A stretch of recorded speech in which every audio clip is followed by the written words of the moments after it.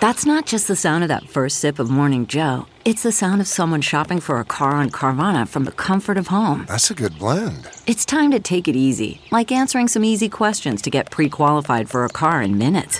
Talk about starting the morning right. Just like customizing your terms so your car fits your budget.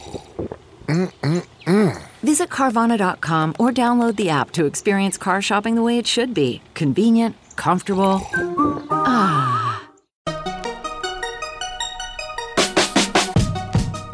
Welcome to another weekend bonus episode of the Tech Meme Ride Home. I'm Brian McCullough. The Vox/Recode family has a new podcast, Land of the Giants. And it looks at all of the giants of the tech industry and how they got that way.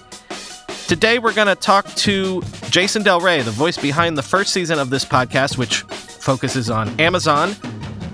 But look, I've wanted to get someone on the show to talk turkey to me about Amazon for a while now, because they're at this weird place where maybe they're the most powerful tech company in the land at the moment.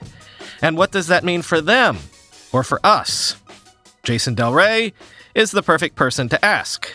By the way, my thanks to the Vox team for generously hosting this recording in their studios. So, Amazon's basically been your beat for, like, you were saying 6 years? Yeah. Commerce generally, right? But pretty much Amazon. There's enough story to cover there. Well, yeah. I mean, I like to say I cover sort of e-commerce and future retail broadly, but over the years, for obvious reasons, Amazon has taken up more and more of my both output and mind, for better or worse. So I said I have been meaning to have you come on for a while now because I've wanted to talk to someone that follows Amazon closely, because I have this sense, it just feels to me, not following them closely, that they're different all of a sudden. Like, it's not, Amazon's clearly always been an aggressive company. Yeah. Ask anyone that competes with them in retail. But it feels different, like they're almost in a move fast and break things sort of sense. There's like an arrogance and like they're not afraid of controversial things. So I'm thinking of things like they're willing to pick fights with like the Googles of the world. They're willing to do the facial recognition stuff and not back down from it. The Ring stuff with the police and stuff like that. So, you know, not asking to name names or anything, but like, is there some sort of like a cohort of new executives that have come in or something? Like, has there been a generational turnover at Amazon recently? You know, the short answer is no. Like, you know, one of the reasons they've probably been as successful as they are, or they will say, is that the leadership at the top of the company is insanely consistent. I mean, you look at the top executives under Jeff Bezos, and for the most part, and it's usually the SVP title, or now they have some of them have CEO titles. So Jeff Wilke is CEO of Consumer, Andy Jassy, CEO of AWS. These people, and for the most part, white men, have been at the company for 15, 20 years. So the short answer to that part is no. Do you agree with my assessment that they feel different recently? I would say as someone who's covered them, like been like really in the weeds on them, I just think they've gotten bigger, and so it feels that way. I don't sense the same thing. But part of the reason I wanted to do the podcast that I'm doing, which we talk about, is that, and this is not supposed to be an unnatural plug, is that I won't even name it. Is that if you actually go back and like study the history of the company, it explains a lot of what you're seeing today. And so they've always been, there's of course many changes over time, but they've always sort of had this confidence bordering on arrogance that can manifest itself in at times some off-putting ways. Yeah, you know. So HQ2 being one of them. That's another perfect example. Yeah. It's like what I'm sensing is that they're willing to throw elbows all of a sudden. And maybe they always were, and you're right, I just wasn't paying attention. But it's also like maybe it is that, I don't know, Amazon I always had a warm, fuzzy feeling for. And now they're one of the companies that, as we're going to talk about with the podcast, that you start to think, I'm a little scared of them. Yeah. As a citizen, I'm scared of them. Yeah. So, one point I forgot to make on the executive is, and I don't know if he is either to get credit or blame for what you think you've noticed about the company, is the person who runs communications and policy at the company is a guy named Jay Carney, former journalist, Time Magazine, then was essentially Obama's press secretary.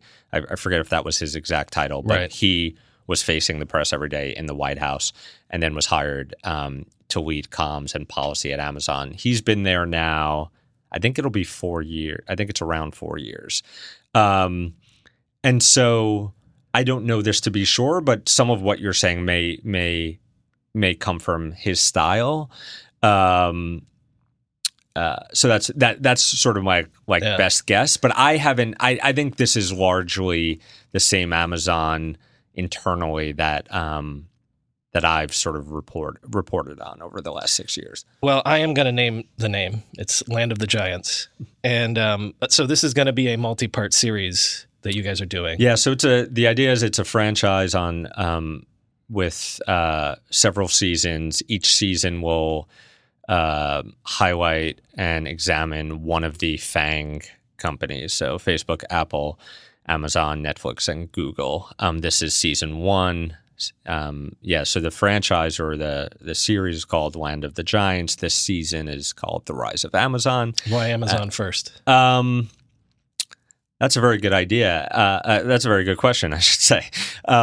So I'll try to make this backstory quick. The backstory, there may have been several conversations going on inside Vox Media at the same time, but Peter Kafka, my colleague, who is a great media reporter, he said to me one day, hey, we're looking to do more podcasts. We've had a lot of success. You should do something about Amazon. And I think that sort of coincided with other people in the company had this idea of doing one on all the FANG companies. And so they knew they already had someone internally with expertise. I was very interested. And so that's sort of the best answer I could give on why Amazon first. And obviously, I mean, even more so today than when we started talking about this a year ago, there was so much focus, not only in DC, but I think in sort of the media and I think more and more in customer lives on the power of Amazon. And so it just felt like a good place to start. And as of right now, I think we're only 2 episodes in, 3 counting the intro, but there's 4 or 5 more coming. Yeah. So just want to poke at a couple things that some things that you have already talked about on the show, but other things that I'm sure are coming. So everyone, or at least normal people, consumers, think of Amazon. It's the everything store. That's the genius of the company. But there's 2 other things that are genius ideas that would have been amazing if they were the only things that they had come up with. The first one you have talked about being Prime. And, today I'm going to do a story about Apple's earnings and how it's all about services and subscriptions now. And so that's essentially the moat for keeping the customers locked into your system. And that was always the idea with Prime is Bezos said, I want to put a moat around my best customers. Correct. So it's insane how, everybody's about subscription revenue, right? How early they were to that idea. Yeah. And, a big part of it, I think, was instinct. Something I don't get into really in the first episode, which is sort of telling the origin story of Prime and then fast forwarding to how it locks consumers in, the psychology of it, is it was instinct. I think there was some influence from the Costco model back then. But I talked to some early executives who said there was instinct this could be a big thing, but we really didn't know at the time. It seemed like faster shipping was better. It seemed like we knew there was some friction to figuring out your shipping for each order. And we were even back then into well, also the equation of if it's just simpler for me to get in a car and go buy it at a store, how do we make it frictionless enough that you're like, you know what, screw it, I'll just order it? Because it'll be here tomorrow. Yeah, absolutely. Yeah. And you've seen what they've tried to do over time, which is now announced that Prime is going to be mostly next day. Well, they call it one day. Sometimes that's next day. Sometimes it's a little more than that. And then Prime Now in big cities, which is 1 or 2 hour delivery, which they cannot and are not making money on. But it's just sort of expanding that moat. So yeah, I mean, how many years later? Prime 2005, 14 years later. I mean, to me, it's probably the biggest reason they are who they are today. And this was mentioned on the episode, but I had heard this before too, that Prime really wasn't a hit until they started doing the video add-ons. Right. So which is odd to think about because we all think, oh, well, no one really watches Prime Video, but it turns out... Yeah, and so I don't know if it was, if it was actually that people loved it so much, or was this meant? I think it's the psychology of it. Yeah. Like, I'm getting this thing too, right? And I have a written oral history of Amazon Prime too, where I talk to many more people than you hear on the episode. And one of the video executives said, our thinking at the time, or Jeff's thinking at the time, was we knew we couldn't get great content back then. Like we couldn't spend what Netflix was spending. And so Jeff basically said, how much could customers complain if they're getting it, quote, for free? Mm-hmm. And so, yes, that was a big moment. And that was one of the biggest moments. And then we know over the last few years, last 5 years, they've been adding all sorts of things to Prime, which I still think most people think of as secondary, but if you think about everything you're getting, the psychology of it is, wow, I'm getting a deal. And Bezos even says, customers should feel irresponsible not to be a Prime member. Now, there's a flip side to that irresponsibility, which is, I think I just made up a word, which is Prime customers price compare much less than non-Prime customers too. Amazon often has very good pricing, but sometimes, especially on the quote long tail of items, they don't have the best price. And so Prime sort of just eliminates the thinking to shopping, which maybe is not always the best thing for your wallet. Right. The other genius idea is obviously AWS. Again, as someone that has been a close observer of them for years, how has AWS taking off like a freaking rocket moonshot, has that changed Amazon at all in terms of how the overall company executes? I think so AWS ties into a lot of ideas, and some of which I explore in the series.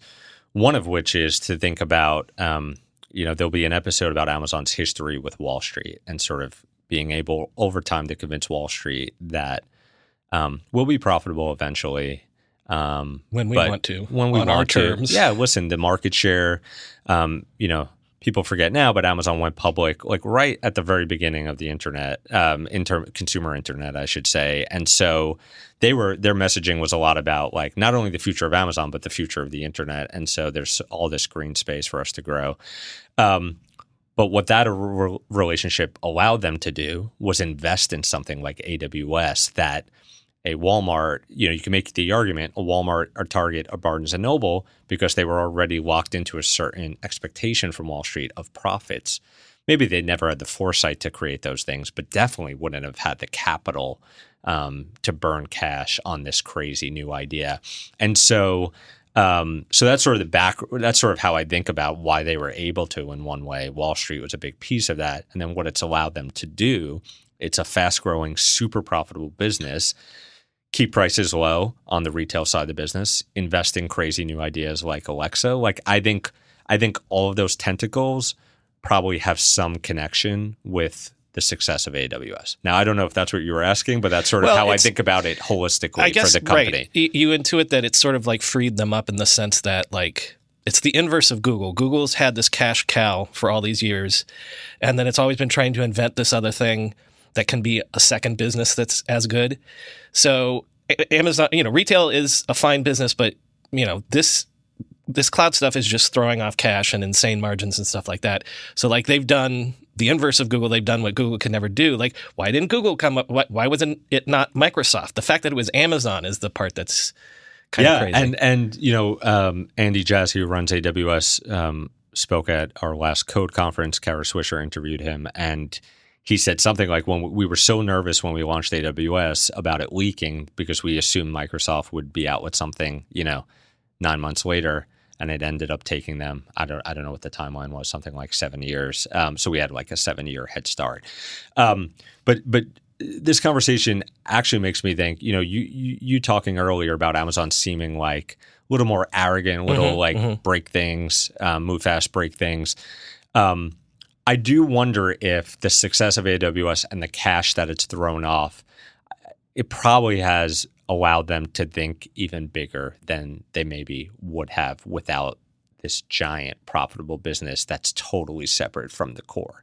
And so, this is one small example, but I was having a conversation with my wife last night. I said, so my wife's not in tech or media, and like I look at her as like a normal consumer and not like an early adopter in the media world like I am. And we were talking about this new fashion service Amazon's trying to do, which essentially is a Stitch Fix clone.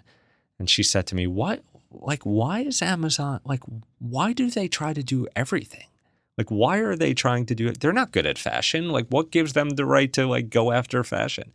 And I said, they just more and more feel like if you're not growing in sort of every possible way, you're dying. And so I've gone a little off from AWS, but I think the success of AWS and the profitability specifically of that business has reinforced the idea internally that they should basically be trying anything they can where they think they have differentiation and a good idea.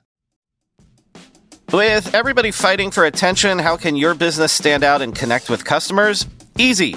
Get Constant Contact. Constant Contact's award-winning marketing platform has helped millions of small businesses stand out, stay top of mind, and see big results fast. Constant Contact makes it easy to promote your business with powerful tools like email and SMS marketing, social media posting, and even events management. With Constant Contact, you'll reach new audiences, grow your customer list, and communicate more effectively to sell more, raise more, and fast-track growth. Don't know much about marketing? No sweat. Constant Contact's writing assistance tools and automation features help you say the right thing at the right time, every time. Plus, you can send with confidence knowing your emails are actually reaching your customers thanks to Constant Contact's best-in-class 97% deliverability rate. I use this, and you should too. Tackle any challenge with Constant Contact's expert live customer support. Plus, everything's backed by their 30-day money-back guarantee, so get going and start growing your business today with a free trial at ConstantContact.com. Just go to ConstantContact.com right now. Constant Contact, helping the small stand tall. ConstantContact.com. How do you make a password that's strong enough so no one will guess it, and it's impossible for you to forget, and do it for 100 different sites, and make it so everyone in your company can do the same without ever needing to reset them? Sounds impossible unless you have 1Password. More than any other product I've ever told you about, I can vouch 1,000% for 1Password. I can't live without it. 1Password makes strong security easy for your people and gives you the visibility you need to take action when you need to.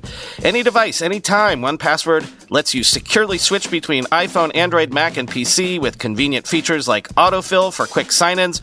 All you have to remember is the one strong account password that protects everything else.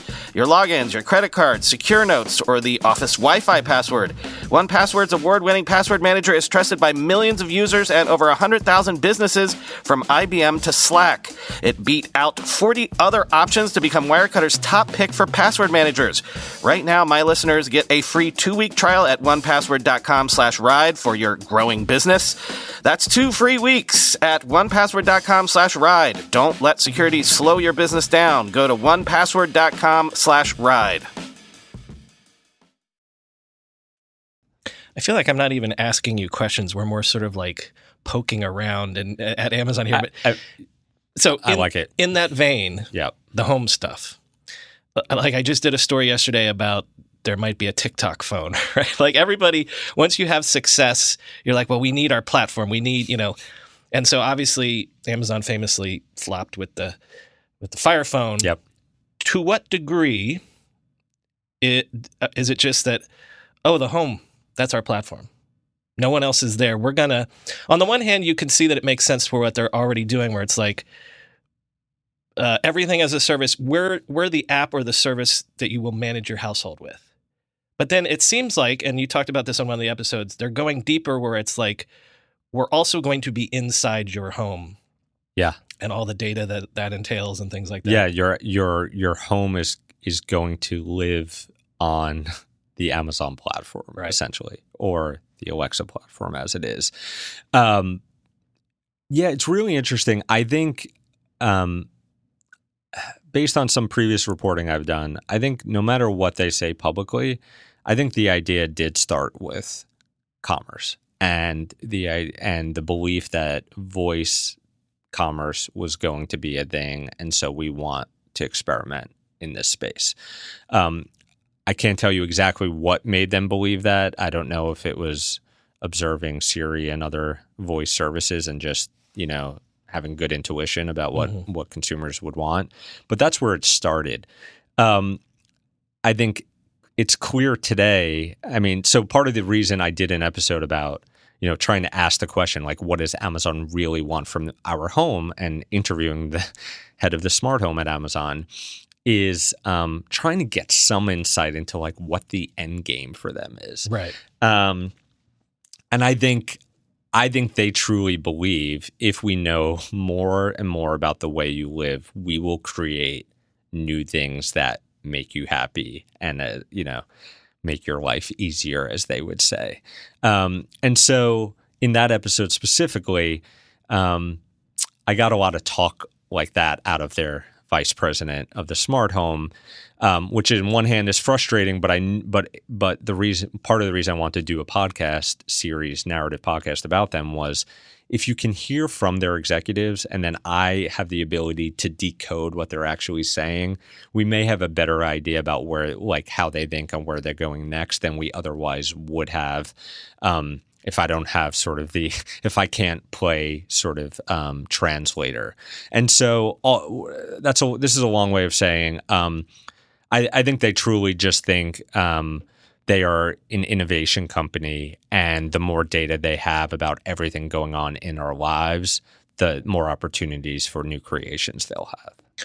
Well, Tim Wu's book, The Attention Merchants, and the idea that like TV and radio were the first time that like marketers could get inside your home. The home was always like advertising and things like that was all public in the public realm. Yeah. But then they could never penetrate inside your home. And like, I'm not saying that Amazon is just doing this for commerce, but then you do see, like you describe, and like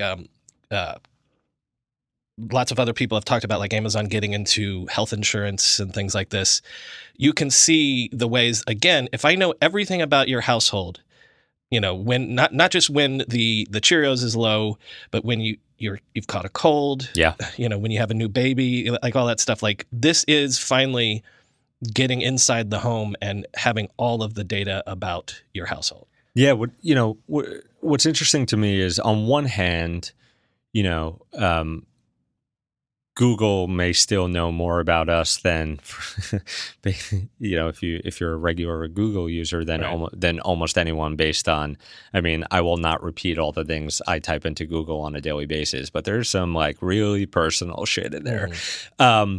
But the point you made as the one example where it's stuff no one may not, the stuff that you wouldn't type into a search engine or into Amazon, like maybe you're just starting to get a cold, right? And Alexa can sense that.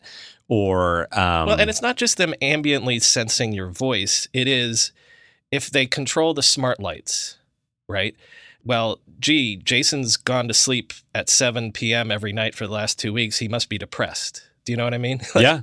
Or like how you've been away. They've been on vacation in Europe for a month. Like they would know that kind of stuff. Right. And on one hand, like I could see some people hearing that and be like really? Like that's like, yeah, they could know that, but you think they really want to focus there? I think there are people inside that company thinking about all these things. So I think you're right on. Mm-hmm. And I think to a lot of people, if they trust that that's a reality and people are thinking about that type of stuff inside this company, could and maybe should be worrisome. Yeah, I mean, what this podcast has stressed to me, and maybe it's obvious now to the general public, is like their ambition is really limitless. They, this is a phrase that's probably out there already, but, they were the everything store, and they really think they can and have the right to be the everything company. And that just throws off all sorts of questions for society, our economy, and we try to tackle a lot of them in this series. Two more things real quick before I let you go that we've been talking about on the show recently. What's your take on whether or not the Whole Foods acquisition has been successful for them? Successful maybe is the wrong thing, because maybe it's just about learning the grocery business. Yeah, I think so. I'm going to take a little bit of a cop-out, which is I think it's too early to tell still. I think this is sort of like you'll judge this deal on like a 5 to 10 year horizon. I think it's successful in that it's been great branding for Prime, and really anything in retail they want in some way. It's big bets to connect back to Prime and value for their Prime customers. So that is still who they care almost entirely about. I think maybe, there's not much real data out there on this, but I think they maybe overestimated how much sort of new traffic they would drive with this versus current Whole Food customers who are already Prime customers and maybe will spend more now because they get the Prime deal. But I think they also, like, a huge part of this was, grocery delivery, and, they don't make those economics public. But I think they just believe that they have to succeed in grocery delivery if they're going to at least be the everything store. And so having all these, stores which are really partly distribution centers close to customers, I think they saw something they had to do. So short answer is I think it's still relatively too early to tell. Long answer is everything I just said. And one more piece is, we saw what happened to their market cap when they announced the acquisition. Their market cap essentially went up higher than what they spent on the deal. And so it's hard to look at it and say it's a failure. Mm-hmm. Then the other thing is, the word of the day is antitrust stuff. And it's weird because the other companies, there are specific things you can point to. And in Amazon's case, aside from the disadvantaging other retailers on the Amazon platform, it feels like the charge against Amazon is just, you're too big. You do too much. And that's kind of too broad an argument to make. You can specifically charge Facebook and Google with, that's an infraction against this or whatever. But is Amazon ever really going to be in danger with antitrust just from the argument of you're too big? So I'll get to that, but the first thing you said, which was other than so the other than is what we're going to explore in episode 6 of this series. Excellent. And my feeling is they're a bit concerned about the spotlight on competition on the Amazon platform. If you talk to people around the company back last fall, there were people saying things like, we're just lucky we're happy we're not Google or Facebook, right? And I think they probably still feel that way. But I think there is risk to momentum, behind more and more sellers speaking out about some of the fee structures, some of the, they already had to overturn one of their pricing policies in the last few months, which essentially said you can't sell off of Amazon for less than you sell on Amazon, right? And there are people who argue there's still ways they're sort of suppressing sellers who try to do that. So I think I don't know for sure what laws will be broken, but I think there's going to be increased scrutiny there, and trying not to give away too much of our episode. But I think that's one thing. The other thing I've heard that some people inside of Amazon are concerned about is this idea that the bundling of all these services into Prime is somehow anti-competitive because Amazon does not have to necessarily charge market rate for a given service, right, or necessarily make money from Prime specifically. And so I wrote a piece maybe a month or two ago about questions the FTC had been asking competitors of Amazon or topic areas, and one of them was the idea of Prime bundling and whether it was unfairly undercutting competitors. So I think, listen, I don't know what's going to happen, but I think there's going to be a lot of digging still to come, and I think they are probably more nervous today than they were even 6 months ago. And Bezos is at least publicly putting on the good show of like, well, of course, we invite scrutiny, right? Yeah. But yeah, I mean, listen, the third-party platform is a huge money source for them. Obviously, Prime is their secret sauce. So yeah.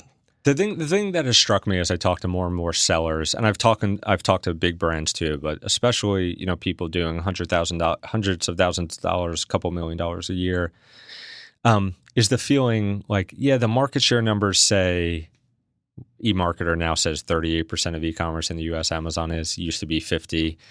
Who knows where the real number is? It's a big chunk.